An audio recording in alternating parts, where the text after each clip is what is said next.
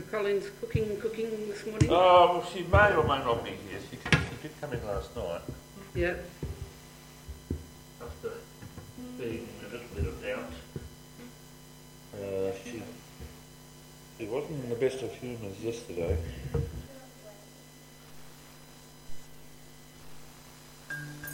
The story of Christmas, Mary and Joseph. This is Mary. Hi! You see, Mary was the mother of Jesus, but before that happened, she lived in the town of Nazareth. Mary had no children because she lived according to God's law and had never been married. Oops!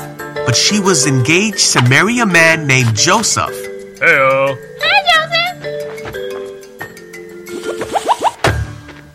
One day, an angel came to Mary and said Hi. that God had chosen Mary. The angel said, God is with you. But Mary was afraid and confused. Huh? She wondered what the angel was talking about. Then the angel said, Don't be afraid. God loves you and wants to use you in a great way. Me? You will give birth to a son, and you will name him Jesus. He will be very great, and he will be the king forever. Hold on. Mary asked, But how can this happen? For she was not married yet and knew that she couldn't have a child until she was married. But the angel told Mary that the Holy Spirit would make her pregnant, Wow. so that the baby born will be holy and will be called the Son of God. Wow. The angel reminded her that nothing is impossible with God. Okay.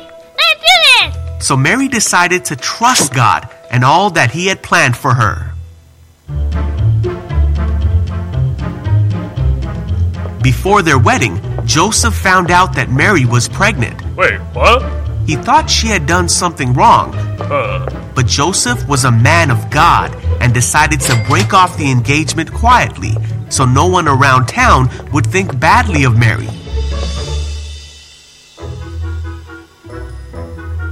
While Joseph was thinking about all this, an angel appeared to him in a dream. Oh. Hi? The angel said, Joseph, don't be afraid to take Mary as your wife. What? The angel explained that Mary's baby was from God. Wait, what?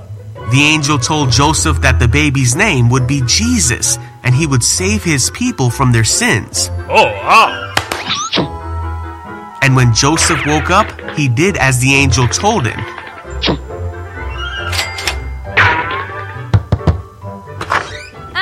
Hi. You ready? Really? Yeah! And took Mary as his wife, while she was still pregnant with the Son of God. And so Joseph and Mary trusted in God, and the two followed the plan that God had given them to help bring the Savior into the world.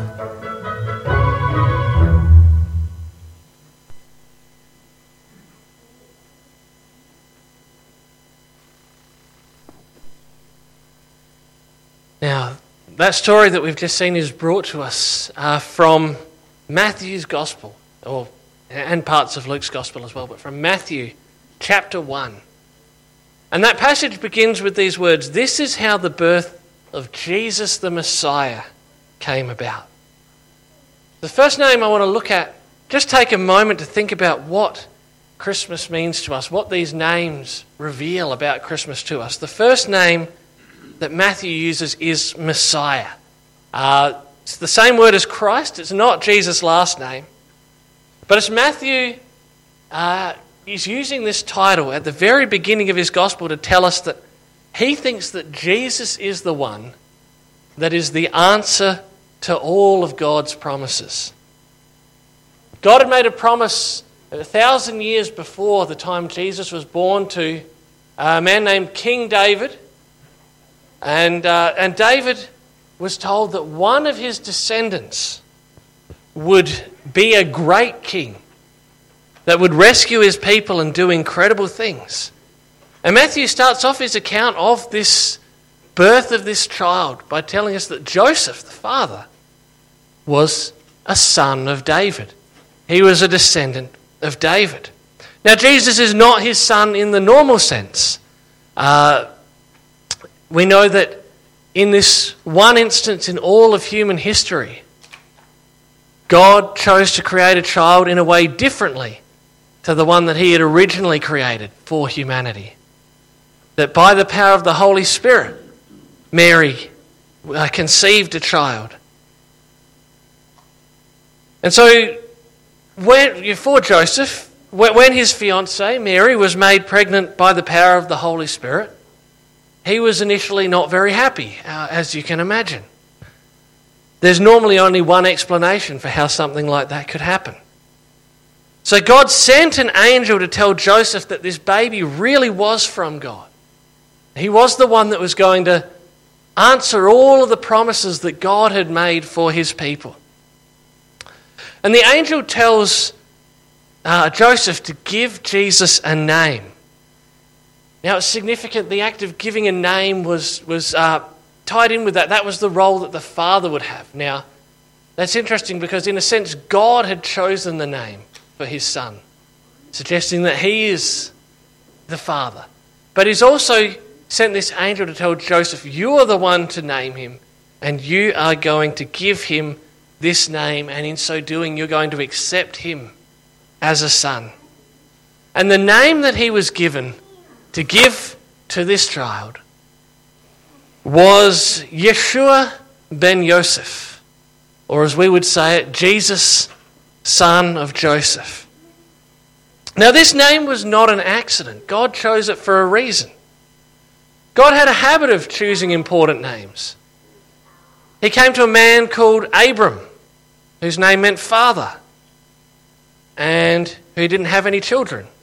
And while he still didn't have any children, God changed his name to Abraham, father of many. A promise given in a name. Jacob, the deceiver.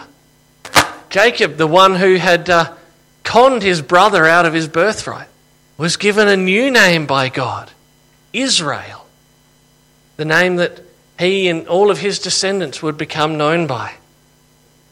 And he chose a special name, God chose a special name for Jesus.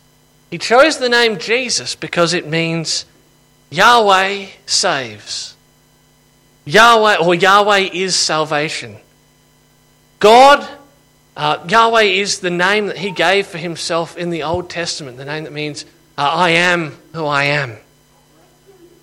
God was going to save his people, he's told us, through the baby in the manger. But what would he save us from? From war? From climate change? From disease or viruses even? Well, no, at least not yet. The Bible does promise an end to all of those things. But the angel told Joseph he will save his people from their sins. Sin is a disease that we can't social distance from. We've all rebelled against our Creator. We all, like sheep, have gone astray. And sin, like a disease, breaks out in symptoms. We often tend to think of sin as those bad things I've done. Sin was that time I stole some money. Sin was that time I punched my sister because she was annoying me. Sin was that time whatever those things might have been. But the way Bible talks about sin is like sin is the disease that is in our hearts. And those things that break out, those are just the symptoms that show us the disease is there. And no amount of trying harder can take that disease away. But Jesus has come to save us from our sin. But how can he do that? If he's a human, born to a young girl in the middle of nowhere place 2,000 years ago. And what would it mean if he can actually save us from our sins? Now both of those questions are answered by the third name given to Jesus, one that didn't appear in that video. So I read from Matthew 1 verse 22. All this took place to fulfill what God had said through the prophet. The virgin will conceive and give birth to a son, and they will call him Emmanuel, which means God with us. 500 years before Jesus, the prophet Isaiah had shared a promise from God about Emmanuel, God with us, born from a virgin. Jesus can save us from our sins because he isn't just a person. He is also God with us. Because Jesus came, because he lived and taught his people, because he lived without sin and then died on a cross, taking our sins on himself and placing his righteousness upon us. Because of Jesus, our sins can be forgiven. And now God is with us, and we can be with him forever. This Christmas, just know that God loves you, and the proof is in Jesus, the one who died, or the one who came to save you from your sin. The sin, that disease that's caused all of us to do things that we're not proud of, that's broken our relationship with the Father who loves us. Jesus saves us from our sin, from the consequences of our sin, from guilt and fear. And he can do it because he is Jesus. Yahweh is salvation. And he can do it because he is Emmanuel. God is with us. So this Christmas, let's choose to trust him. Choose to let go of any of the guilt, any of the fear, any of the sins, the things that our hearts desire that we know deep down are not good for us. The things that our God has told us to keep from. Let's know that all of the times we've failed to do that, all of the times we've made a mistake, all of the times we've hurt someone, he can forgive us and he can make us right with God because he is Jesus. Yahweh is salvation. So we let go of the guilt. We follow him. And we let him free us from that grip of sin day by day, a little bit. And one day, perfectly, God will be with us and we will be with him. Let's pray. Jesus, we thank you for all that you are. We thank you for these names that God has given to you to tell us who you are, to tell us all that you've done for us. We thank you that you came to fulfill the promises that God had made, to rescue us from our sins, to rescue us from the brokenness of this world. We thank you that you are salvation, that you came to save us. As the angel said, you have come to save us from our sins. And we thank you that you are God with us, that although, Jesus, you lived for all eternity in the presence of the Father, you were willing to come down, born as a human baby, to live among your people, to be God with us, that in you we might be able to be with God forever. Amen. We're going to sing again. We're going to